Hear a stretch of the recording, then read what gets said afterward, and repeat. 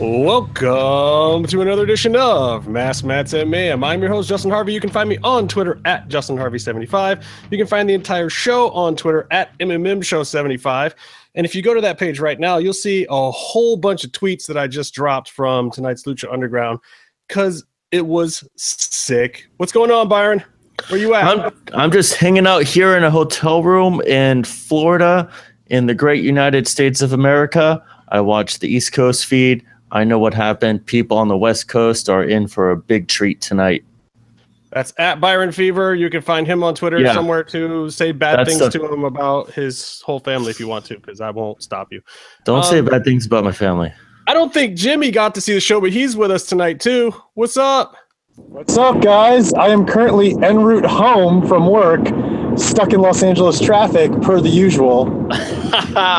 That's as good a place as any to talk about Lucha Underground, but you were there because I was sitting right next to you for this whole friggin' ordeal tonight, so you know what happened. I mean, I'm not even sure how much time I was actually sitting because I'm pretty sure I was standing for the majority of it. Well, and we got cleared out of the way a couple of times too because a lot of this match took place on the hard concrete over by our section. Oh, yeah. And who's the other masked Avenger in here? What's up, Urban? You there? What? I don't have a mask on. What's going on? Hey, that's his actual face, dude. That's my face, man. The hat has a shadow which looks like a mask. Look, Urban scared the crap out of me today, y'all. Urban couldn't find his dog, and he was like texting in his DM about it. And dude, ever since I worked on pit bulls and parolees, like lost dogs torment me. Like I go to sleep and I have nightmares about lost dogs. And as soon as Urban said it, like my whole heart broke. But you found your dog, right, dude? He's right here. Yeah. He's sleeping. He's passed out. He's passed out, bro. Dude, that's some scary stuff, though. Were you freaking out? Were you losing it? I can neither confirm or deny. I was freaked out. I was worried. I had like a fucking panic attack. It was my pup, man. I've raised him since he was, little. Dude, you seem pretty calm and cool. I mean, we were just talking in a DM, so I couldn't hear your voice or anything. But you trust me, man. Like I couldn't even respond at first. Like I was freaking out. Like I wanted to fly to Tennessee and start looking for your dog with you. I do not like the lost dog. Oh man, it sucked. That was like 2.5 hours of driving around. Anyway. Oh snap! So a very little and a lot happened tonight on Lucha Underground. I mean, it was all basically one match with Pentagon, but it was 4 opponents. This is crazy. Byron, who the heck are these ladies? You know who these ladies are? These ladies are some of the top premier non-WWE talents in the world, regardless of gender. They wrestle primarily for Stardom. We are Stardom. Yeah, Stardom's and I mean, basically, I mean, they are incredible. I hope that they're on Lucha more often. I'm going to butcher their names. I just am. Okay, go for it. That's why I asked you. Yeah. I'm also wearing a mask. Yeah, that's why we wanted Casey here for 10 minutes so he could actually say all the right names. I'm wearing a mask that's like 2 sizes too small as well, so I can't actually enunciate as bad as I usually do. The big star of the night, Hito Kiri, is I think Io Shirai. If I'm pronouncing that right, I know how to spell it. And she's absolutely awesome. And then you have Mayu something. And I'm in the middle of tweeting the link, and I can't look this up. Urban, in the Yiddish League in Japan. Urban, I'm tagging to you. No, tag out, bro. I'm done. I don't. Urban just dropped from the apron, avoiding the tag. Oh God. Yeah. Mayu Watani was awesome. She was the second competitor. Yuri, I believe is how they pronounced it. Uri. She was, I mean, they were all awesome. She had a really great double stomp to the midsection, which I don't think we've seen a double stomp like that in Lucha Underground yet. And she had an amazing crossbody off the top rope to the outside to start off her match. And then the first one, who was Daku or something? Doku. Doku. Poison is the easiest way to translate that. She's the one with the best double drop in the business. Yeah, you saw it there for a minute. I mean, she went just straight vertical and came down with it too. It wasn't like one of those long leaps, but I mean, she got serious air. She does a thing where when she jumps up, she kicks her lower half of her body above the elbow. So for sure, the elbow is just the point of impact. I mean, it was awesome, but she got greedy, and you paid for being greedy. Actually, Justin, correct me if I'm wrong, but weren't people already popping for the setup of the elbow before, like, she even did it? Just because, like, so many people in the crowd already knew her? Yeah, I mean, people, I think, actually knew, and, you know, I knew that they were coming that weekend, so I studied up a bit. I had seen more of Shirai than the other ones, but it was like the smart marks in the crowd knew what was up. And it was weird too, because they were mostly on our side. Like the fans that were in the bleachers didn't seem to know them as well, because they're more like the AAA and CMLL fans. But like over by us, there was like a whole contingent up behind us of smart marks that I didn't even know that seemed to really pop when they came out and knew exactly what was going on. Maybe they came for that express reason. I don't know. I wanna interject with Doku's real name, Kairi Hojo. Hojo. I'm butchering it, but if you just Google Google Hojo and elbow drop, it'll be worth your time. We got there's tweeting, and I'm doing like 15 million things at once. Wednesday night has become like the focal point of my entire universe. So, I mean, I think people were surprised that the first match with Doku wasn't more of just a straight up squash. Like, yeah, she got in some offense on Pentagon early, like when Pentagon was fresh. I don't think people were expecting that. What did you guys think?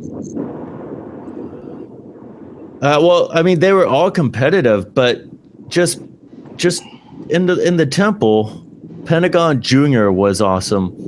Pentagon Jr. upgraded to Pentagon Dark and became the toughest luchador or the strongest luchador in the temple aside from Matanza.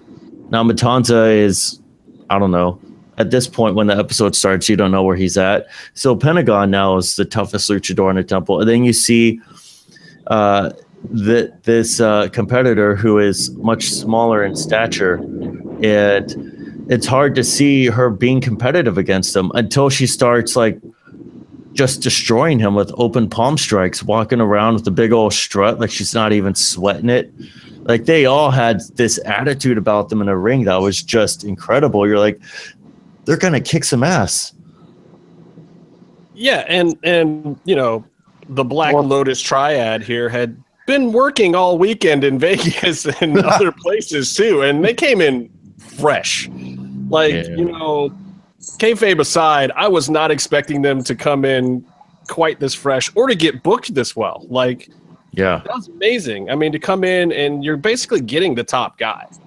I mean, there's only 3 or 4 guys that are really at the top of Lucha Underground. It's like, you know, they could have drawn maybe Rey Mysterio and it would have been better. Who knows? But I mean, they got Pentagon day one in the temple, so we were all stoked.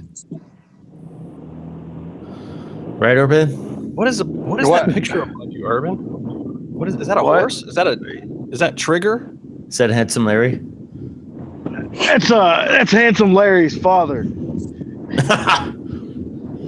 Not so handsome. Yeah, not so handsome Leroy or something. Okay. Barely attractive. That picture only serves one purpose, and it actually holds the only pay envelope I've ever received in my life for doing wrestling related things. Oh, so that check came from Lucha Underground then? Hey-o. Yes. And it was actually cash. They couldn't put me on the books. You know how it is, being heel and whatnot. Hey, you just got to take it wherever you can get it. And like Gallows says, man, if it don't come in a white envelope and I can't snort shit through it, I ain't taking this payment. So, well, there's actually a check coming to the MMM show for these. Woo! Mine's getting printed. I haven't gotten mine yet. Mine's still getting printed. It hasn't been shipped yet. Wow. I wonder why. Maybe because I was probably the first order or something. I don't know why I got mine so early. Maybe because I was the seller. But I got mine on Saturday. I think it's because I'm in Tennessee. Maybe. Yeah. My estimated delivery date isn't until like next week. Wow. That's ridiculous. Yeah. Well, I got mine, and half of the sales came from these guys right here. So thanks for the check that's coming, guys. Yeah, no problem. Keeping the show alive. Of course. Yeah, very cool. Thanks, Lucha. Looking forward to it. Give thanks to Lucha Underground. God, I might get it out of my fucking mouth. We're actually going to pay our hosting fees and keep the show on the air another month. Yes. Yeah, we get to keep doing this. Yeah, and we get to look, basically we're still paying for it ourselves because we're like the ones that bought the shirts, but at least we got shirts out of paying for the show this month. And that's what it's all about. That's what it's all about. And I think something in return for your money. And according to EV Dub, they're temple ready. Yeah, he approved them. He says that I have that tweet. I saved that picture. I will show that to whatever Waffle House security guard tries to throw me down a flight of steps when I come in with it. Well, the funny thing is, the first heel shirt I wore to Ultima Lucha, and I even told them, like, yeah, DJ said it was cool to wear, and they wouldn't let me wear it. See, and now it's acceptable. Now it is. We had to fill out a form. I can't wait till Pentagon walks to the ring in our MMM show shirt. I don't think that's going to happen. You know why? Because I didn't make a pentaplegic model. That man's got no arms now. I'm jumping the gun, though. We haven't even gotten to that part yet. Wait, so the second match was... Which one was it? That was... Torikari? So, Mayu Watani. What? Say that again? Who was Uri? Uri was second match.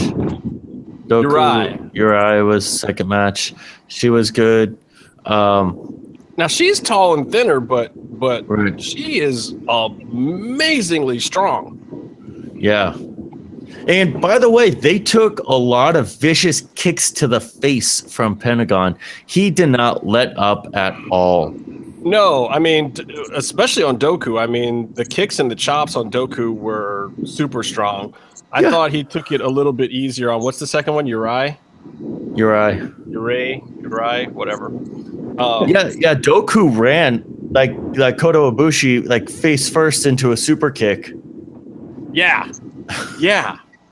I mean, this was some stiff, strong style stuff going on here. It was nasty. It was great. Did we have a Lucha strong style chant? I seem to remember that for some reason. I don't know if it made air. I don't know if it caught all the way around the temple, but it was loud as hell in our section. Yeah. And I think it was actually during this match, the second one. Because by that point in time we were like, wow, there's more of this coming. This is super stiff. Was Uri the one that did the spinning back fist?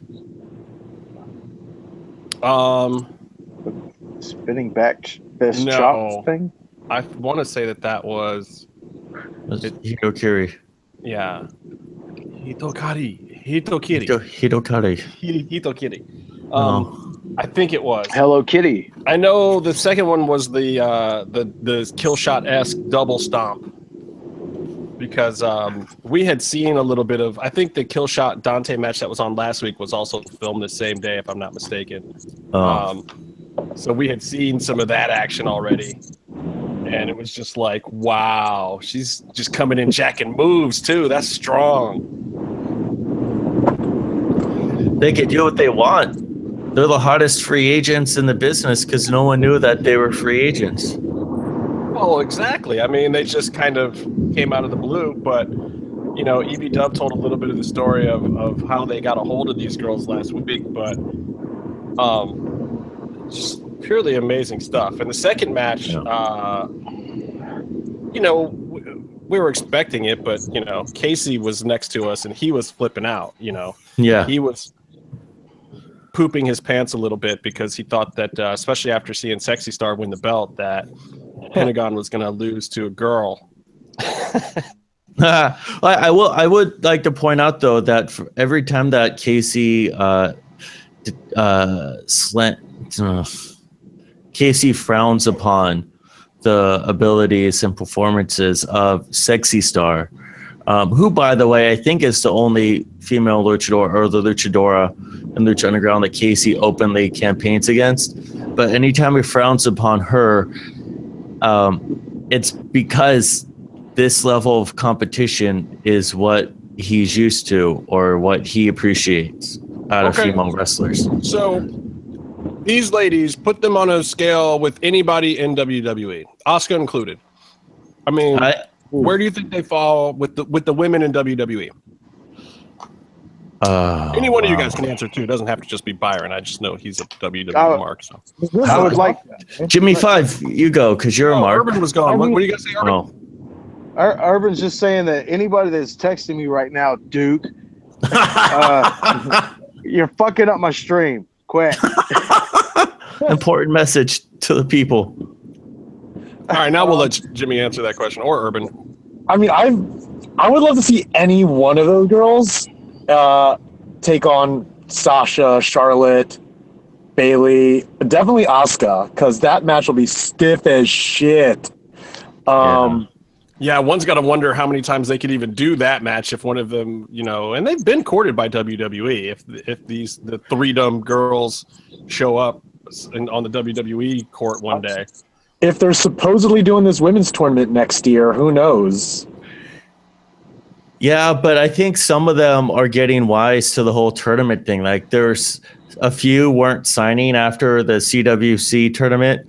And there were a few independents out there who frowned upon it. Like Paul London had an opinion about it, even though his buddy Brian Kendrick was in it. He says Paul London said it was a loose way to sign 32 dudes, and then whoever got over, you could put them on a contract, which is like a low risk way of trying to own some people. Yeah, it's like the Ultimate Fighter, but at the same time, look, it is the most eyeballs in wrestling in the States. If anything, it's just an on-air tryout. That's the way I see it. An extended on-air tryout that keeps you from engagements everywhere else. Yeah. But at the same time, the tryout, as you said, puts eyes on you. So, I mean, it's not really it's all about that much exposure, man. Yeah. It's exposure. Well, I do look at it the same way as Ultimate Fighter. I mean, a lot of fighters have said, no, I'm not going on the reality show and risking my whole thing. You give me a real fight in your... Whoa! Wow, that was loud. You What's give me happening? a real fight in your league, and I'll come there, but I don't want to go into the house and play reality show games and, not be able to call my girlfriend for 6 weeks and be sequestered with no newspaper or whatever. A lot of people are like, I'm not playing that game just to get, a career in UFC. And it's the same way with WWE. I mean, look, you're on the indies. You can still get a regular tryout. You could still end up on NXT or work a squash at a house show or even one of the big events. I mean, we saw Holidead was on Raw a few weeks back or whatever, and it can still happen. But at the same time, you might not get as good an exposure. You might not be wearing the cruiserweight strap all of a sudden out of nowhere. Some people are also very successful and they're at a certain level where maybe they don't need that exposure, and to them, doing something like that is giving WWE a piece of their brand for below value. And it's interesting because the flip side, like you said, is it's great exposure for a lot of people, and also it creates such a great product for the fans. Right. Also, you have guys like Kota Ibushi who gets to have his cake and eat it too. He gets to have eyes on him from the CWC, from NXT, and he still isn't under contract. He gets to pretty much do what he wants. Right, which is I would love to see the Freedom girls from Stardom here do that. If they showed up, did the women's tournament, got some press, and then jetted out, I'd be cool with that. Yeah, but I wonder how after going to the finals of the CWC, and you have like the final four that they did, and they end up putting the title on TJP because all the good guys didn't sign or were the Brian Kendrick. I wonder if they would do that with the female equivalent, if they would take that chance, or if they would try to either lock them down or get them out before the final four. Maybe. I mean, look, they've done it once now, so that probably would streamline it a little bit better for their ending and probably gauge where talent was going to go a little sooner, I think. And I honestly didn't have that big a problem with TJP winning the CWC. I just had a problem with the fact that they didn't do jack with him after that. I mean, and all the other guys were gone, so like his feuds and everything else just kind of disappeared. And Swan was like, well, that's because the booking went past CWC and they didn't really think that far ahead. Exactly. Yeah. And that was the problem. I mean, it was like the first couple of weeks with him and Kendrick were brutal. That program was awful. And then finally, you know, they figured out that they got to let Kendrick run the mic. Even though he's not great. I mean, Booker T schooling him on how to run the mic heel style on the pay-per-view after show was hilarious to me. I think he's doing better, but Kendrick is also an experienced WWE he's been doing it for a long time. Honestly, he should be better for as many years as he's already put in. Well, take away for the years he took off up in the mountains or wherever he was training.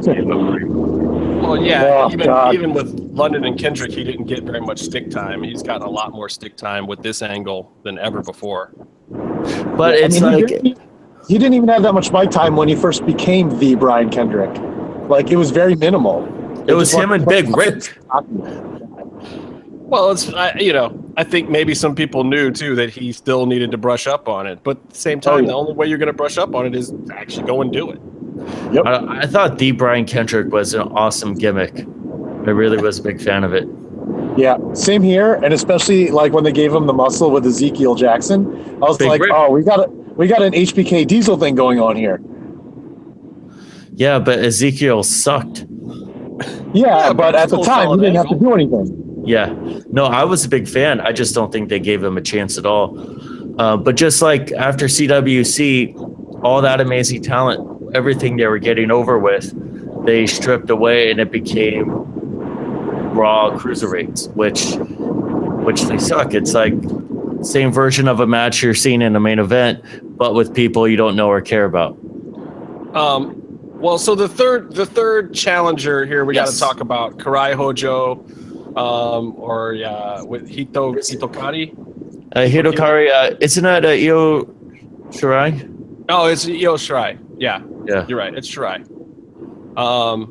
Who is freaking amazing. Yeah. I can't talk. That's how amazing. I'm serious. I mean, that's what I'm saying the whole time. When we were sitting there, dude, when they peeled back the mat right in front of us, like that, the bare floor spots were right in front of us. As soon as they peeled back the mat, like, I was just like, this is freaking amazing. I can't even believe we're witnessing this right now. And even Casey was popping, even when Pentagon was getting hit and beat up. Like, that's how amazing it was. Casey was not even salty by this point, like, well, until the finish of this match, and he got a little salty. But, I mean, being there for this was just like the third part, especially when you had seen what Pentagon had done already, and it was like, okay, now we're building to something. The angle's got to go somewhere. Is he going to squash some more, or is someone else going to run in? Is Vamp going to get involved? We had no clue.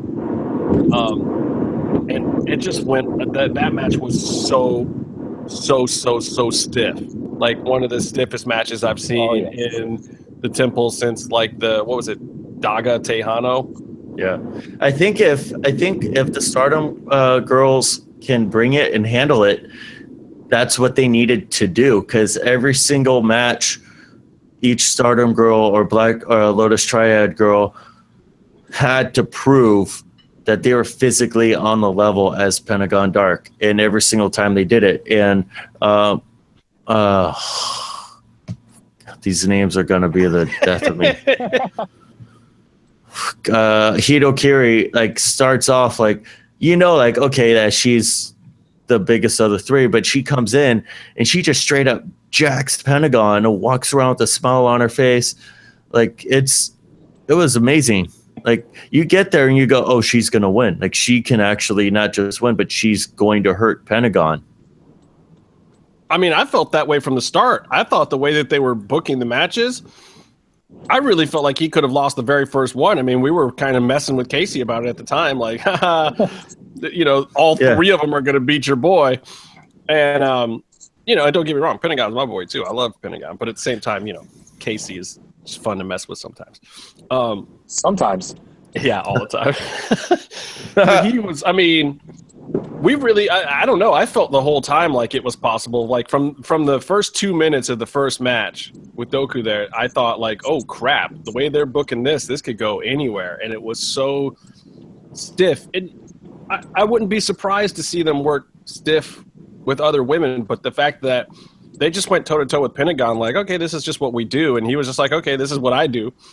There was no, in fact, I think he lit them up harder than he lights up other people that he probably thinks are pussies in real life.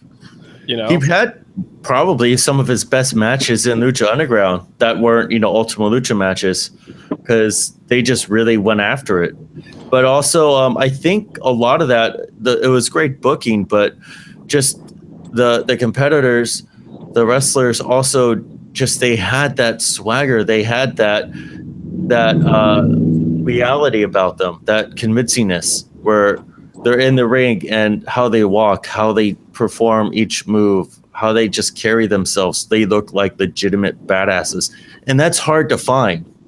Yeah, I mean, I honestly think the third part of this is probably my second or third favorite Pentagon match ever. Mm-hmm. What about, does anyone have a comment about how Vampiro seemed to be breathing heavy the entire show? Well, Jimmy probably hasn't seen that part yet. What did you think? I definitely haven't because the show doesn't air at this current time for another hour. So, well, I did bring that up earlier. I just didn't want to continue down that path. Yeah, well, spoiler alert. Vampiro gets a boner when Asian women in black leather are fighting. There's a little more than a boner going on. I've been there. I know what that's like. That's no more questions. Well, but doesn't that no more questions? Doesn't that announce table have a like a toilet paper roll or a tissue dispenser right there on the side of it? Well, it does have that bucket for their Red Bulls and water. So that's what it is. Okay, see, I thought I saw some hankies or some socks in there that might be advantageous at that time. Well, I'm just saying, if you empty the bucket, poor Striker. You empty the bucket. Poor Striker. Why poor Striker? Don't feel bad for that man. What? No, he didn't empty that bucket. There's shit on top of them drinks. Striker had, I think, the line of the night where he said, Vampiro was saying one of those things that Vampiro says. So Striker said, well, you are entitled to your half of the table. And Vampiro goes, yes. Brilliant. The whole Vampiro thing, too, like, from where we were sitting, we were looking right at him quite a bit during the match, and you could tell that he was just being kind of a little off character, but obviously we couldn't hear what he was saying until tonight, and Jimmy still ain't got no clue. But nope. The way that he was selling it was weird. It was creepy. It worked. Like I was like, this is like watching it on TV. It was definitely a new part of the experience for me, and it was like, damn, he's really awkward and weird and creepy. The opening line that he had on Lucha where he was saying, eventually everyone pays for their sins. Almost like that's almost like the unwritten rule of Lucha Underground, but that's also like you're seeing like Vampiro's kind of coming back into being power back when he was the maestro running, Pentagon Jr. Now he's somehow getting revenge or watching his enemy vanquish. While now, but he says he's no longer the maestro. He says he's hung up his maestro-ness. There's no Pope Hat Vampiro going on here. I know, but I saw the end of the episode. Oh, Spoiler we won't alert. spoiler that for Jimmy. We'll let him. We'll let me get Jimmy's thoughts. Yeah, and then maybe We'll let cut him go loose. home, and then we'll talk about it because I don't want to blow it for the man because it's something good to see. So Fair let me enough. ask you guys this. Let's talk about this finish. There, in no part of me at any point in time, saw the Far East Destroyer coming. Oh, he called it the Far East Destroyer. Is that what Yeah. they're calling it? Okay. Yeah, well, I mean, it was a sick flip pile driver deal. It was something flip- close to a Canadian destroyer. It's a flippy pile driver. Yeah. It's But she was the one that put the rotation into it. It wasn't Pentagon. I mean, she threw that fool. and it was perfect. Like that move was pulled off perfectly, and we've seen that move and moves close to it in Lucha Underground a few times, and not all of them have been quite so good. No. This one seemed to land right on the nose, and I mean, I didn't see it coming. I mean, Pentagon's setting up for his Pentagon driver, and that's the other part too. She wasn't doing this from standing; she was doing the move from in the Pentagon driver position. And then they kind of reversed it back and went into the Far East Destroyer. What did you guys think of that spot in general? Any thoughts? I just remember losing my shit when I saw it. I was just like, Yeah. what? Yeah, I mean, everything about that was ridiculous. Like, I at this point, I'm pretty sure my voice was already gone. Yeah, I think I was handing you Halls or Gums or something because I think we were like, Gums. "This is good." It took more than one, plural. Gums, plural. Yeah. It's delicious. We always got something to eat around here. What are you eating? What's up? It is the show, after all. I'm eating a taco salad. It's like a Sicilian taco salad. It's like the Vinny Massaro special plate. It's like the blue plate Vinny. So it's like a chicken wing shaped taco salad. Right. I brought a piece of pizza in the room and I called it, chicken. You brought There you go. You brought a piece of pizza to the bathroom and added tacos. Exactly. Oh God, I'm sorry. The Vinny Massaro segments are great. I hope there's like at least 2 or 3 more of those. I don't know how many more spots he's got coming. Vinny's like my boy Uncle Tony over there on TNA that's in all the Deleter Decay segments driving the pickup truck. Oh Just God, pops those up. things are still happening. Randomly and getting over for nothing. I love it. So and then so out of this crazy Far East Destroyer, we have this arm break moment, which I mean, I guess I figured at some point in time somebody was going to get Pentagon back and jack up his arms, above and beyond the Matanza slamming him on the unbreakable announce table. But I wasn't expecting it here, not at all. Nope. Hey, you live by the sword, you die by the sword. Yeah, I mean, you figure with as many arms he had broken that night already, it was kind of due. I mean, I guess so. The other 2 girls come back out limping, but they, with or holding their arms, Clutching arms, yeah. clutching their They're arms. ninjas. They're ninjets. Ninjets. Yeah, you don't want to be sexist and racist, Byron. Just pick one. All of the above.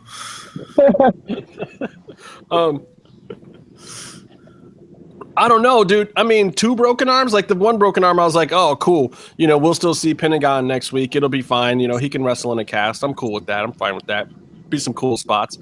But then, Lotus comes out and takes the other arm. I was like, damn, we got a pentaplegic here. This is ridiculous. My man's got no freaking wings. Jurassic Aztec Dragon Jr. guy. Can we make that a hashtag? Pentaplegic? Yeah. Pentaplegic. We'll do it during the It's West Coast feed. Spoiler alert. Spoiler alert. Pentaplegic. It was, I mean, it was cool that it happened when Pentagon was facing competitors that everyone was kind of pumped up for. So it wasn't like everyone would be super bummed that he broke his arms. Like, I think it was a really cool moment, but Pentagon's been kind of a dick about the arm breaking thing. So as a huge Pentagon fan, he's been kind of a dick about it. And so, like, I see him getting his arms broken. You know, this is vengeance. Someone might have said in the ring, no spoilers, in a green mask. And so, you know, I see it and I go, all right, that makes sense. You can say the in-ring parts. Jimmy was at the show, I dude. was there for that. I don't want to ruin it for Urban when he watches it when he's not blacked out. Oh, that'll never What are you happen. talking about? That's not even possible. Yeah, to do what you exactly. just said. Exactly. Jesus, what the fuck? Like I'm some kind of He would- sober fuck. He would need to like sustain 2 years in a self-induced coma first to come out to the other side of it. I think Maybe longer, actually. I think. maybe. Well, Well, if you do that, you need somebody to watch the dog. Years. I'll watch Yeah. the dog for you if you need to do that. There's a lot of people lined up to watch my dog. Because your dog is sweet. Dude. Hey, how come you didn't introduce me to Philip last week? Punishment. Because you smell like pussy. Oh, knee deep in it. Whoa. Yeah. Just kidding. I'm not. Wow. I What? feel like that says a lot. I can't talk about her. I like that. That's horrible. I can't say that. I actually like Jamie, and This went to a much darker place. I love it. We're going to a much darker place. yeah, let's not do That's that. what you said. I don't know about the I didn't know if we needed Dragon Azteca at this moment at the end, to tell you the truth. I don't know if Daj needed to be there. No, but I could see it as them just. I thought he was destroyed. Yeah. I thought he was destroyed. Wasn't Well, I he mean, destroyed? They all were. So was Lotus. Well, no. According to Cobra Moon, hadn't Dragon No, that was somebody else. Daga. Daga got eaten by Pindar. The other. But we You know didn't what? see it. Dragon, Daga. Same thing, right? Same thing. Well, one's a little more flippy and one's a little more stiff. That's true. They make a great Daga tag was- team. They can be stiff and flippy. I miss that son of a bitch. Daga? I don't know. Well, I mean, DJ said it on this show that you know they're never dead until they're dead, like Conan dead. But Yeah. I don't know that we're gonna see Daga again after Lord Pindar, whatever the hell a Lord Pindar is, took care of him. We'll find out. Yeah, we got to know what we got to see this dude. He's like making waves.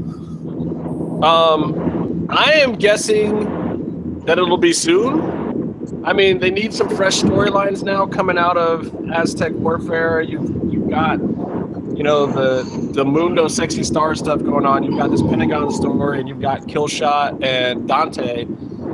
And other than that, you need some fresh storylines, some of which were exposed tonight that we won't tell Jimmy yet. But I mean, I got to think the Cobra Moon storyline with Drago is going to move forward. You got to open up some new stuff here. We got to figure out what to do with, you know, a few of these guys. Mil, Matanza, Puma is gone in a coffin and whatnot. All right, well, so let's do this. Let's get Jimmy's last thoughts on this thing. Then we'll tie up some loose ends on the parts he hasn't seen. And then we'll let you folks get to the West Coast feed. So, Jimmy, you got any final thoughts on this deal before we kick you off? I mean, shit. This match is like, just from what I remember from the episode, it was like amazing, and it, you know, I haven't seen anything like that before. You know, aside from, you know, women wrestling men on Lucha for God knows how long, but to this level, never been done. And the fact that they introed all those Stardom girls like at the same time at Aztec Warfare, and then threw them all in a match with Pentagon. I mean, how else do you intro someone any better? Let alone three of them. Yeah, I mean, that's it. You get a program with Pentagon. You come to LA for a weekend. You know, you get a couple weeks on, national TV from it, and it's awesome. I'd also like to point out the juxtaposing of the Mundo Sexy Star match last week and tonight's episode, where we had our first female champion, Lucha Underground champion. And we watched her have, she wrestled in a ring with Johnny Mundo. And, she has her pluses and negatives. And then tonight we see Turnbuckles. we see the real thing, the turnbuckles. Yes, she can't run the ropes, anything involved moving, and some other stuff that I was really thinking when I was watching, but I don't want to say. But you guys know what I mean. Well, I mean, but did you think the Mundo match last week was suspect? I think it's Mundo carrying her, and I think that she brought what she brings to the table in terms of character work and getting over with the crowd with her character and, the emotion of rooting for her as the underdog. But on the flip side, you have the Stardom girls coming in tonight's episode. None of them looked like the underdog. None of them were presenting themselves as they did good or it was a good match, considering like they all presented themselves on an equal level, without the asterisks. They are the triad. Yeah. They are basically a mafia. Yeah. And they look like I was afraid of them. All right, well, let's let Jimmy get out of here. Any last thoughts, Jimmy? Well, I literally just got home, so I'm going to go prep myself for this episode that I can finally watch. Hey, you're going to enjoy it. I will enjoy the hell out of it because I know I enjoyed the hell out of it live, and now I get to finally hear what Vampiro says. So just real quick before you guys let me go, I hope to be back again. And quick plug for the Lazy Booking podcast, by the way. Absolutely. At Lazy Booking. PC. I don't know. Just go on my. Did we clear this? I can't even remember. Justin? Are you just shooting on us now? No, he's good to go, man. Jimmy can come on here and plug whatever he wants. WCN. Wait, give us your tag one more time, Jimmy. At JimmyV_WCN. And I'm going to go make myself some food and watch this damn episode. The segues are dope, too. We're about to talk about them right now. We're kicking you out of here. Jimmy, go home. Hey, peace. Hey, that Jimmy guy right there, he's still always here. has a chair for you. Later, guys. He's still, See you, Jimmy. He always has a chair at the temple for Urban. He does. Great. Jimmy's dope. Now we can talk about the other good shit because Jimmy's not here anymore. All right, let's do it. Guys, did you know that Katrina and Jeremiah, first off, banging? That's it. First off, Byron, fuck you. You shooting on Sexy Star? Fuck you, man. That shit last week broke my fucking heart. You fucking asshole. I didn't make her lose. She sucks. First of all, Lucha Underground is about story first. I think somebody said that in a tweet one point. God, I can't believe I let you shoot things for some random project. No, I'm telling you, I understand what she brings to the table, and it's great. But also, like, as far as like being a competitor in a fighting temple, she doesn't exactly hold up legitimately one-on-one against the people she was competing against. I'll believe that she beats Superfly totally. Did you see her punch that wall? Did you see her punch the wall? I saw her try to put one foot in front of the other consecutively. Oh my! Wow. Well, look, you don't have to worry about it anymore. She's not the champ right now, though. She very well could take the belt right back off of Mundo one of these days soon. She could. I'm just saying it's interesting to put her performance next to another performance, which is on a different end of the spectrum. Yeah, but I also think it led to this performance not seeming as awkward. I mean, I thought it looked good. Yeah, and these girls are not necessarily huge. So to see them come in, and be able to perform like this, like Shirai's a little bit bigger, but the other girls are not that big. Yeah. I think the Sexy Star thing sets up the credibility for this match perfectly. in my opinion, it's like, okay, you've seen the Sexy Star thing, whatever you think of her.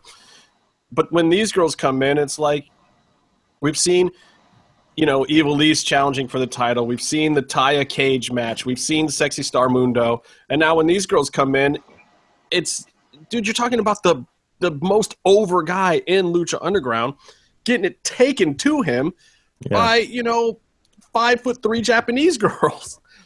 That's not something that an audience seeing the crowd split. Yeah, I mean, it's not something that the crowd split, man. People aren't ready to just accept that out of the blue unless you have good storytelling leading up to it that makes it make sense. And I think that the Sexy Star set this moment up perfectly. I think it would go back. I think they are closer to Ivelisse and Ivelisse's presentation.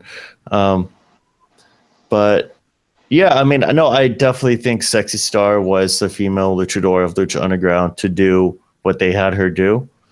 But I also think she brings a different thing to the table than the Triad girls. And well, I'm salty that I don't know how much of the Triad girls we're going to get because this was good. They should be here more. I want to see them take those trios titles. Hey, it could happen. You never know. But 2 of them don't have arms now, so four arms broke in tonight, but maybe not the 4 that you expected. 2 of them were pentagons. So we got to talk about the Jeremiah and Katrina thing. Yeah. What? What is going on? As Joe Schmo would say. Yeah. Jeremiah used to bang Katrina, shows up at her work with his new girlfriend, still wearing like his ex's like memorabilia around his neck. Yeah, and apparently Evie doesn't know about this, and but Katrina was very nice. She was like, sorry about old girl and what happened to her last week with her little, not again. That was nice of Katrina to kind of pass along her condolences to her ex like that over his new flame. Mm-hmm. Yeah, she's thoughtful. Yeah. Hey, that's what it was. It was nice. It was nice. It was fucking nice. What did you guys think when she was talking about how it's too bad that he's still in love with her because she's in love with someone else? Yeah. Who do you think she's talking about? Me? No, because she can't be talking about both of us. No, I mean, I have good seats. I see how she's looking at me, and when she's licking other people, she's like, "You're looking at me." It's cool. It's me. I'm fine with it. Mm. I mean, I don't necessarily want Jeremiah coming after me, but I'm cool with it. I think I can hang. I can run fast at least. The thing is, you still have to answer to Mil Muertes, where we've established we're all afraid of. Mil is not in love with that woman. But he's just going to fight people for messing with her. I won't mess with her, though. I don't think Jeremiah's going to mess with her. Jeremiah, I don't know. The part I thought was interesting about it was when she said that he was the one that brought her there. Like, so when was that? Are we talking 2 years ago? Or did he lock her in the temple 300 years ago? Is Jeremiah some undead dude from half a century ago? What's up? Is he a vampire or something? What I mean, zombie? Werewolf? She has part of this, or he has part of the stone, right? So, like,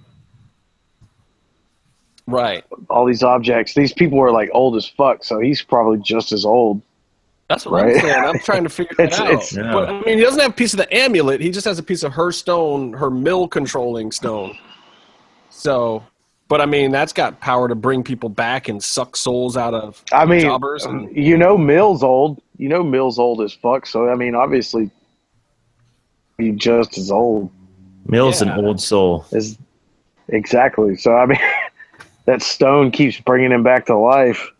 What kind of power does that motherfucker have? I don't know. We've seen it. He has red eyes. Do you think that with his love for... Let me get that stone. That Jeremiah might be going over to the dark side here soon? Is he going to be the new Disciples of Death for Katrina? I don't know. People really aren't in the business of making friends. with Katrina and in the temple. I think when you find someone that you fight them. Maybe. I mean, basically, we don't know Jeremiah's agenda. We don't know who Katrina's in love with, but we do know that Jeremiah's got a piece of her rock, has had a piece of her whatever in the past, and is now with Evie, who's injured. So definitely got some stuff set up. You think Katrina put a curse on her ankle? Little voodoo doll in the back. That would be hilarious. They should have done that. That would have been a great angle. Just have Katrina in the back breaking voodoo doll's legs, toothpicks. Oh man! But they mentioned tonight that the challenge for Ultima Lucha, is that still viable? I mean, Evie is jacked. They said hope, right? There was some hope in there, I think. Maybe. I mean, look, it's a long way away. The season is still not even a third of the way through. Hey, you ain't got to tell me twice. Episode 12 or 13? Dear Lord, there's going to be a lot of episodes this year, huh? Yeah. So, Byron, are you looking at the YouTube? I don't know. I have YouTube open. There's a bunch of nerds. Are they asking anything important or relevant that I need to talk about? Jimmy is still posting or promoting his other podcast in the Twitter account. And Zero Cool is saying he thinks I look handsome in the mask. He did not say that. That is some lying that you were doing. Race fan Rock KKS4 says he likes my jacket, which is weird, but I appreciate it. And Chris Lazy Duckett, Booking PC at Lazy Booking PC for Jimmy's other show. That's Duke. Yeah, and Chris Duckett is going to Postmates us vodka for our next podcast. He guaranteed. He said it's a binding contract. Hey, I do the vodka. Wait, hold on. Yeah, you can get them vodka, but you can't fucking send me some shit. He said he's going to save money by never talking to Urban ever again. Oh, what? Well, if you're on, I mean, he's got to send you some vodka too, right? That's what Duckett said. Exactly. It's in the chat. Confirmed. Hashtag confirmed. Hashtag confirmed. Scroll through it. What was our other segment? I can't even. Matanza Ray. Ooh. He talked. I'm going to have some things to say about this. Matanza, no. He just says no. He wants Rey Mysterio after Aztec Warfare. That is so lit, dude. Matanza Ray, that is a genius idea. He pounded bloody fists into a question mark on the wall. Dario was nervous about it. Like, when that happened, I began to think that Matanza is in that cell because that's where he lives. He's in there because he wants to be there. He asked him if he wanted the title back. He was like, "No, I'm cool with that, man. I'm cool with that, brother. I just want a little piece of Rey Mysterio." I feel bad for Rey. Yeah, you should feel real bad for Rey. Real bad. I'll tell you why when we get off the air. That's all I'm going to say. Let me just say, there was a weekend at the temple where Casey and Byron were not with me, and I don't think Jimmy was there either. I went solo on the solo creep one weekend, and some things happened with some things, and there were some good things that you're going to like to see. But yeah, Matanza was fierce. I hope Matanza gets more opportunities to talk. Like, I was kind of hoping that maybe after he lost the belt, like, Dario would find some way to unpossess him for a little while, and, we could see a different side of Matanza, a softer side of Matanza or something. I don't know. Matanza the lover, not the fighter. Love on the rocks. Hey, maybe, what if Katrina's in love with Matanza? I mean, it's not the obvious choice, but it's an interesting one. Could you imagine what Matanza would be like if you were having sex? No, that's not what I want to fucking think about. Good God, Byron, that was fucking horrible. Except I think that it would be very athletic sex. He would definitely give women a tour of the islands, worlds. I botched that like 5 ways. Totally botched that. That's amazing. Oh gosh. What was the other segue I need to talk about? Oh, the end. Right, I'm not missing another segue, am I? So there were 3 matches, and before there was not a segue there before the third one. So there's 3 segues. Second match had one before it. Yeah. Third match had one before it. Then then not after Pentagon lost. Was there one before Black Lotus broke the arms? No. So then that was Vampiro after that. Yeah. So was that Vampiro? What was that? Okay. Puma Dark lives. That's Super Pope. I want to say something like Super Saiyan, but that's like Super Pope. I don't even know where he was going. I mean, it's like he took the Misfits thing and like jabbed its eyes out with a pencil, and then put on the Pope hat or whatever, and came back as I don't know. The neck wound. Dark? The fucking neck wound, dude. That was gnarly. That was over the top. That was awesome. That fucking twitch.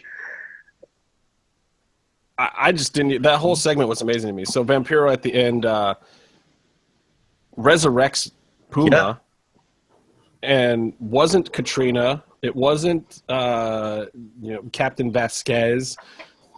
So apparently, Vampiro has some powers in the dark arts still. I think we're finally seeing the real becoming of Puma Dark. Like, is he going to go straight up heel now, you think? Well, it's interesting because he told Vampiro he'd rather die doing it his way than live doing it Vampiro's way. So he died doing it his way. Now Vampiro's bringing him back. Where does that put them? Is Puma still going to resist? Is he now indebted to Vampiro? Yeah, I mean, I think now he has to do it Vamp's way. Or Vamp's just going to put you back in the coffin.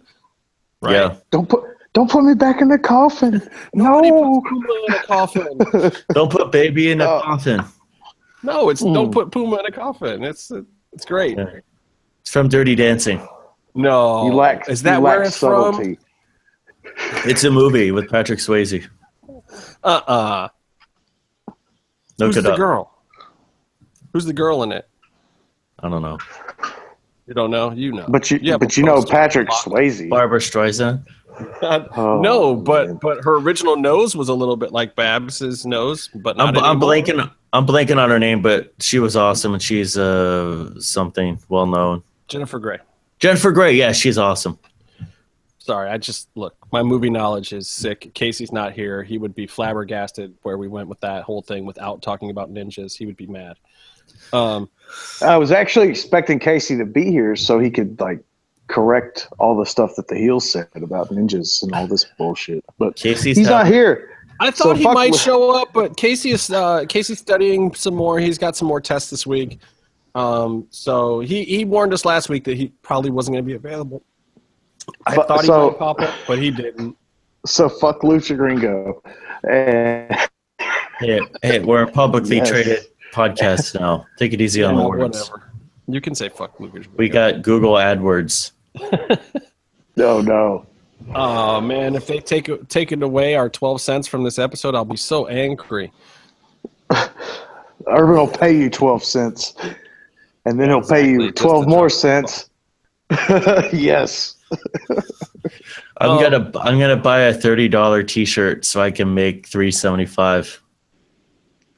Did you hear about this crap with Conor getting stripped and this new interim thing and Jose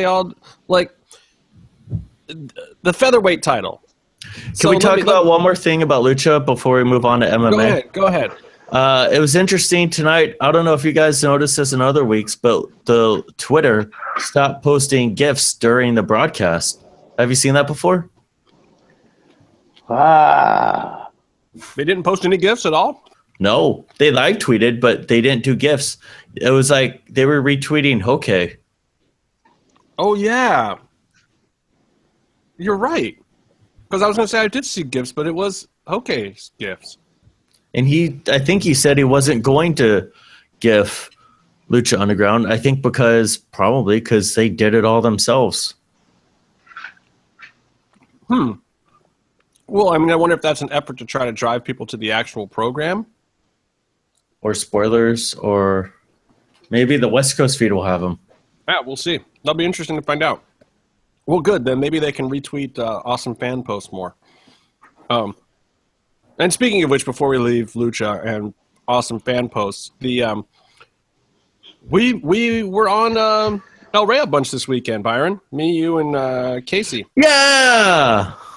And the Why These Episodes Matter thing. We kind of did it on a lark. You know, they were asking people to do fan submissions to kind of do this whole fan-hosted day.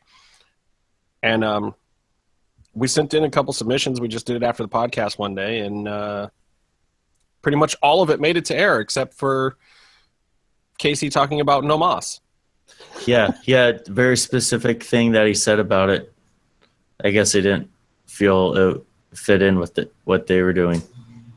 On the at MMM Show 75 feed on Twitter, you can see all of these things. They're like these little 40-second segments with us and some other Lucha Underground fans. I was disappointed that the heels didn't get in there, but I'm kind of glad that they didn't submit, because if they had, they probably would have been the whole damn thing, because how they love the heels, and especially J-Man in the edit. Yeah, well, if you're paying your shills, you're going to get your money's worth. They would have taken all of our airtime. They would have cut our voices with J-Man's face. I can give you all the segments we recorded, and then they will have no audio because I suck with the camera. You botched worse than we did. I only lost one of 2 audio tracks. You lost both of your audio tracks. Yeah, we botched 2, and it sounded kind of bad, but they fixed it except for one line where Byron's kind of yelly sounding. I blame Byron, and I blame the lack of reading the manual. But I blame Byron. I would blame Byron. I blamed Byron for our issues, but we still got on air, so I guess it wasn't all bad. And they put some weird, nasty filter on the whole thing anyway to make everyone's video look shitty. So our stuff still looked awesome. Ours would have probably looked way better than theirs had they not done that. But it was cool. I mean, I was surprised to wake up, and thanks to Lucha Blog out there who. I will just say this, pointed me in the direction of those clips. Thank you. Thank you, sir. Thank you, Lucha Blog. Everyone check out Lucha Blog's Twitter.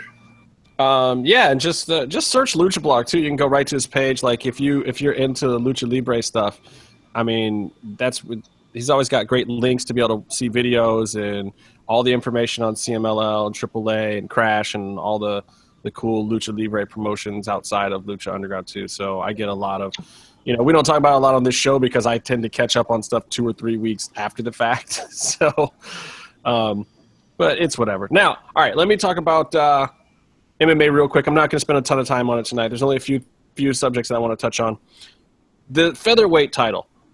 So Daniel Cormier is supposed to fight Rumble Johnson at UFC 206 up in Toronto. It's been this plagued card that, GSP didn't get on and this, that, and the other thing. So Daniel Cormier is injured, falls off the match. They almost give Gegard Mousasi the chance to fight Rumble at 205 for the 205 belt. Hilarious. The guy can't get his damn middleweight title shot, but almost had an interim title shot at 205, 205 pounds. Hilarious. Anyway, Rumble was like, no, I don't want a fake belt. That's fine. I'll wait for DC or for a real match or for Jones or whatever. He didn't want that fight. So it leaves them with this belt, this pay-per-view. This is a pay-per-view. It's not a Fox Sports 1 card. And now Anthony Pettis and Max Holloway is at 145 pounds, is now their featured bout. So that sets off a chain of events that, first of all, they decide that fight needs to be for a belt. Conor hasn't defended at 145 in almost a year. Not quite a year, but almost a year. I mean, Jose was December of 2015, so it's not even been a year yet.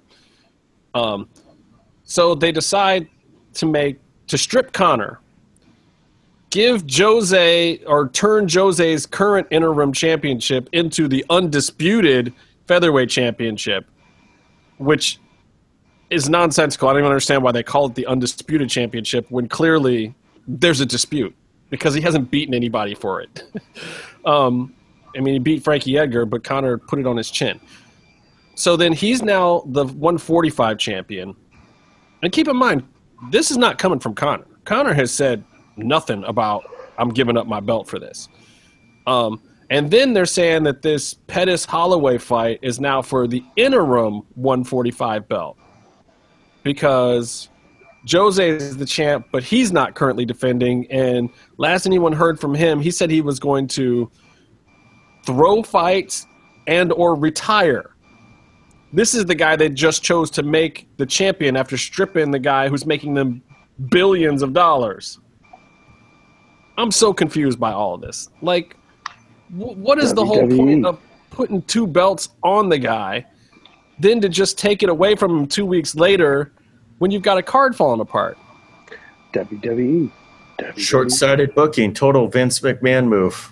Yeah, like, has Dana been hanging out with Vince too much now? What is going on? This is just bad booking. If anything, you know, if you're going to strip the title, then the real title should be defended. That should be the next thing defended. So if you want to put it on Pettis or Holloway, fine. And then Jose still got his interim title, and then he can fight whoever's got that title and then unify it. That at least would have made more sense.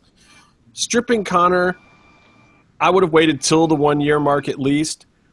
But whatever. But at the same time, does this Holloway-Pettis fight need to be for a belt? Can't it just be a 5-round main event for the number one contendership against Jose? Like, at no other point in time has an interim title been this pointless to me. And the fact that they're calling Jose Aldo the undisputed champion is ridiculous. It's just, and I have the same problem with them calling Cormier the undisputed champion when John Jones is sitting out there with the interim title. That's the epitome of disputed. When some other guy in your weight class has an identical looking belt, your title is officially disputed, whether it's because of injury or whatever. It makes no freaking sense. I'm sorry. It just makes no sense. Stop calling any weight class that has an interim champion and a champion is disputed. Neither of them are the undisputed champion. Don't call them that. One's the interim champion. One's the champion. No one is the undisputed champion. I never want to hear UFC use that terminology again. I'm sure they will. Anyway, you guys got any thoughts on it? Because I know I'm just ranting about the whole thing. It pissed me off. Why do the new owners suck so much? I mean, it's Ari Emanuel, who's, you know, the Ari from Entourage, the real life version of Ari from Entourage. She's, you know, I used to. Didn't you say it was like related to somebody in Chicago or something? Rahm Emanuel, the mayor and former chief of staff for Obama during the first term. And Rahm's crazy as hell too.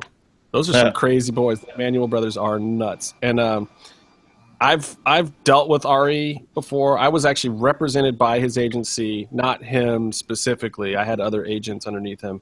Have you seen Chicago's roads? Oh, Have God, you seen Chicago's roads?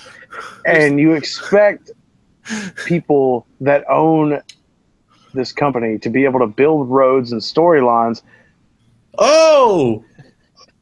No, it ain't gonna work like that, man. It's fucking shit. That was smooth. That was really good. Little going from A to B. I think we're gonna see UFC end up being a new product at some point because the new owners are gonna want to make it theirs. And there's a little bit of staying the course right now so they can keep making money, but at some point it's gonna be their UFC. And so we'll see some things that we're not used to, or maybe we don't like. Well, I mean, I think we're already seeing that a little bit, and a lot of it is cost-cutting measures. I mean, they're letting a lot of guys, you know, I think Lorenz Larkin just came up for free agency. A few of these guys, they're letting guys come up on free agency. They're not bringing in GSP. They're not going to spend the big bucks. They're going to let every guy that wants to push his luck with free agency. They're going to let guys go over to Bellator. I think they want to streamline the roster. I think they want a bigger TV deal. They want to change the Ultimate Fighter. I think they're going to, they already got rid of the UFC rewards program. They're cutting staff everywhere.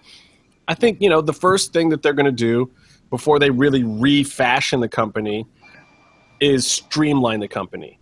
Yeah. When the Reebok deal is up, I think they'll do something different there.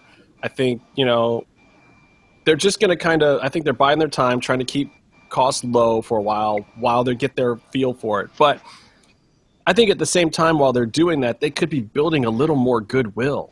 It seems like they can't afford the company. Well, they can, but it came with a lot of debt too. I mean, they can't afford to run it like Lorenzo and Frank were running it. Lorenzo and Frank bought it for like $2 million and sold it for $4.2 billion. So clearly it was all in the black for them at this point in time. So they could pretty much do whatever they wanted. But for someone else to buy it, they're in the red. They went into debt buying the company. I mean, they have loans and whatnot. So there's a different way you have to operate a business. But Ari Emanuel, I will say this, is a very personable guy. He's rough around the edges. He's got kind of he curses a lot, and he's like, he is very similar to the TV show character. I did a pilot with him because he's friends and the agent of Craig Pelagian, who runs Pilgrim, who's the creator of Ultimate Fighter. And Craig sent me and a crew and some other people out to do this pilot, and Ari was part of it. He's crazy, but he's a personable guy. He's really entertaining. He's very fun to be around. He is very similar to the Ari Gold character from Entourage. And I don't understand why you're not seeing some of that with the fighters. He deals with talent and people who are creatives and athletes all the time. I don't understand why he's having Dana do everything and not putting some FaceTime himself into it. Why isn't he taking a meeting with Conor McGregor? Seems like Conor McGregor would be the kind of guy that's right up his alley. It's a smart-talking, kind of foul-mouthed, very forward, business-savvy kind of kid. Like, that strikes me as exactly the kind of thing Ari Emanuel likes. Anyway. Yeah, but what do you think? Like, he buys this new company and he's the boss, right? He's the owner, but there's a few certain like big deals that he's inheriting. Like one of them would be like Brock Lesnar, who they paid more money than they pay anyone, and then he pops hot. And then you have Conor McGregor, who's this little Irish dude who mouths off and brings in money, but like he shows no respect to his new owners or the old ones. And so it's like you're coming in and it's like his money makers are misbehaving. Well, Ronda is a good example of that too, and Dana is very tight with Ronda, so I could see that, but at the same time, GSP is very respectful. GSP, however, is represented by CAA, not WME. It's represented by their big rival. So are several other individuals who, oh my gosh, imagine this, popped up today trying to form another fighters association. They say it's not a union, but you had Tim Kennedy, Cowboy Cerrone, GSP, a couple other big names, along with Bjorn Rebney, the guy who used to run Bellator. They all pop up today with the MMA AA, which is the MMA association or something, whatever. Basically, they're trying to come after UFC like a union without unionizing nationally and just coming with a fighters association because they don't want to take the time to unionize. But GSP was spouting off about, respecting fighters and getting a bigger piece of the pie and how they want 50% of revenues instead of 8% of revenues. They're coming after him now. And these are the big names. And Cowboy Cerrone, big name. And he was talking about how, in the past he would have never spoken up, but now he's got something to say. And, I mean, he's a draw. He might not have ever been a champion in UFC, but he is a big draw, man. The flyover states love them some Cowboy Cerrone. That's a good old boy right there. He pops a number. He's got that whole leftover Matt Hughes and Chuck Liddell number. He's getting all those guys to watch. If you driving a pickup truck and you like to fight and Cowboy's your guy. and he's perfect for it. And now he's speaking out against the company. Amazing. I never thought that would happen. I mean, Cowboy is a hothead, but he's a team player too, and he doesn't go against the grain unless he really feels like there's some merit to it. So that was the other big MMA news this week, this weird belt situation at 206, that. And then Demetrius Johnson, is fighting against whoever wins this tournament for the Ultimate Fighter, which I still just think is weird. Like, how is some guy who is just coming into fighting going to beat the dude that's probably the pound-for-pound best in MMA? It just doesn't even seem fair. I thought the idea was cool at first, but we'll see. All right, Byron, WWE. Yeah. I want to talk about it. I watched all of it this week. Great. The women on SmackDown need to cut better promos. They what? They need to cut better promos. Probably. They've got the right material, but the way they're using it is not hitting the markers for some reason, to me. I haven't seen SmackDown, but I know that they're doing a tables match with Becky Lynch and Alexa Bliss. I'm excited about that. I don't think Alexa Bliss is anywhere near the level as Becky Lynch, but she does great character work and she does all right. I'm happy that they're getting the chance and they're getting these opportunities, and that's how they're going to grow. But I also think this is the actual super forced women's revolution where they're running through every single first women's gimmick match in one pay-per-view cycle. Well, if you're referring to the Sasha Charlotte thing from Monday, yeah, good gracious. That was it went from a quick match with a count out to a no DQ falls count anywhere brawl. But what did you think of that match? Did you watch that match? I saw the end of it. I thought it was okay, but it wasn't like a men's falls count anywhere match as far as WWE men's falls count anywhere match, because these are two wrestlers who, like, Charlotte learned how to wrestle 4 years ago or however it was. Yeah, but I don't know. I like the big spot off the announce table. I thought that was great. I thought that was every bit as good as Seth Rollins jumping off the entryway the week before. No, they're good with spots, but just in general, they haven't done these types of sort of in the crowd ECW garbage fighting matches. Like, there's still a bit of clumsiness in these matches, and it's good they're doing it, and they get so they can get better. But like the first big falls count anywhere match in a main event of a show is going to be live on Raw, and I still think they have a ways to go. I also think like they had their big Hell in a Cell match, and this is kind of like. They didn't let Charlotte do her moonsault at Hell in a Cell, so they're going to let her do it at this show. That was a mistake. They should have done that, and then that should have been the blow off, and there shouldn't be any more of Charlotte and Sasha right now. They need to stop fighting each other, and I'm tired of the female wrestlers in WWE crying when they win the belt now. When you're at NXT, and there's a little bit of loosening of the kayfabe because you're rooting for the person to succeed at their job. That's cool. But this is the show. Like, these are characters. I don't want the boss to all of a sudden lose composure when she gets what she wants. Yeah.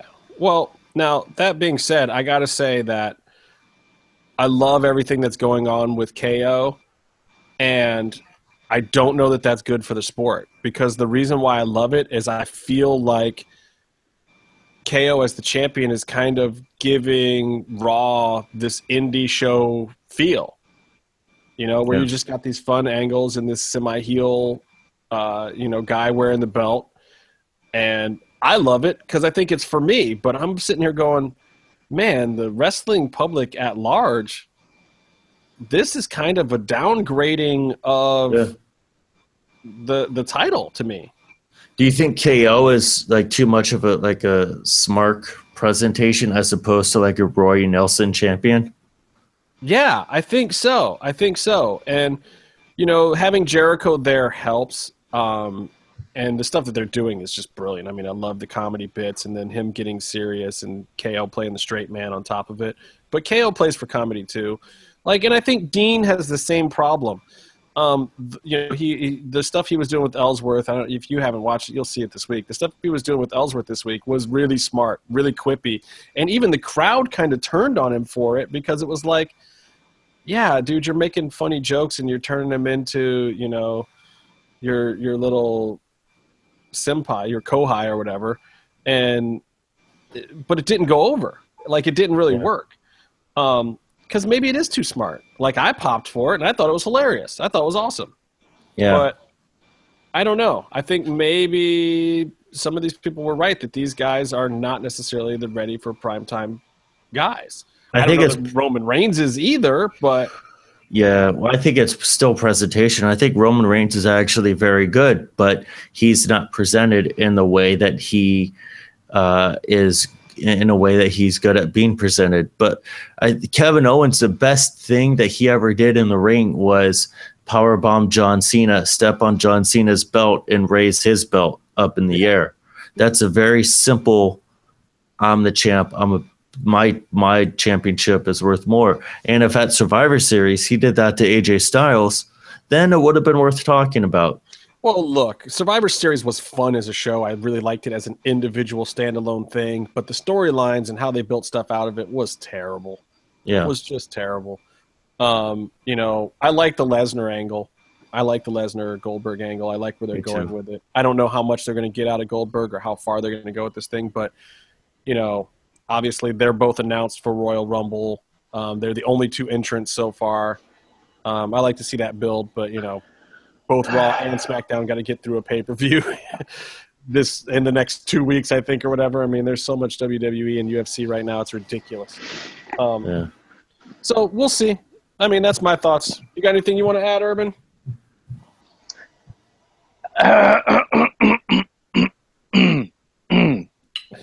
This is the Fed. This is the Fed. It's not amateur hour. It's if this is what people aspire to be, and this is their dream, and you come in and you can't fulfill your obligation. What does that say about your company? If NXT is doing something better, I don't know. I don't know if NXT is doing anything better. I don't watch this shit. Well, I mean, NXT is doing a few things better. If somebody like Byron and you both complain about their main show, Raw, and it doesn't make any sense to me. Like, if there's so many imperfections in these performers, then why are they in the Fed? Why do people try to obtain? Why do wrestlers try to get here if it's just amateur hour? I mean, what does that say about your fucking company? Well, WWE's trying to bring people on the show so they can sell merch with someone new, a new person's face on it. Yeah. I feel like it's all about a Bayley heel turn. You need Finn Balor back as a babyface. You need a Bayley heel turn. You need to get the glorious one, Mr. Rude, off of NXT. Yeah. Sadly, look, he's great on there. I love him on there, but at the same time, I think he is ready for prime time. I think he's more ready for prime time than half the Raw roster. And you can't take Joe off of there. You can't take Shinsuke off of there. So I think Bobby Roode's going to have to come up. I'd like to see Bobby Roode debut at WrestleMania. We'll see. And I'd like Finn Balor to come back. I think that will definitely help matters a lot. I like the Randy Orton Bray Wyatt thing. I think that was a good angle. I saw this really good move where Randy Orton it might have been a house show, but he was going to RKO someone. He did the whole Viper stalking, pounding on the mat thing, and then stands up and eye pokes the guy, walks away, tags out of a match.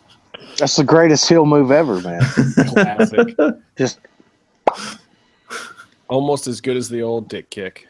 Yeah, it's classic Roddy Piper. Classic backrake, man. You got to do that. You ain't heel if you ain't backraking. Backraking, no, that's what the All-American Hulk Hogan used. All right. Well, look, I'm going to get out of here. I want to go watch the West Coast feed and see this episode again and go live tweet it again. So I'm going to go watch some more Lucha Underground. Since I just talked about Lucha Underground and watched Lucha Underground, I'm going to watch some more. Byron, book us a cool guest for a week or two from now. Is that a Cerro Miedo? I'm Cerro Miedoing. I'll try. I'm trying to survive one day at a time at work. I sent you some pictures from what we did today. Oh God, you should see these pictures. Byron is like destroying things and then having to film them being destroyed and having them destroyed on him, and everything about his life is destruction and mayhem. No one hit me with a light bulb today. Destruction, terror, and mayhem. Pass me a sissy soul sucker, I slay him. It's LL Cool J, man. I know that. I know that. I know. It's one of my favorite songs. All right. Well, for Urban Heretic, for Jimmy V, for Byron Fever, I am Justin Harvey. We are out of here. Until next time, stay calm and stay in the mix.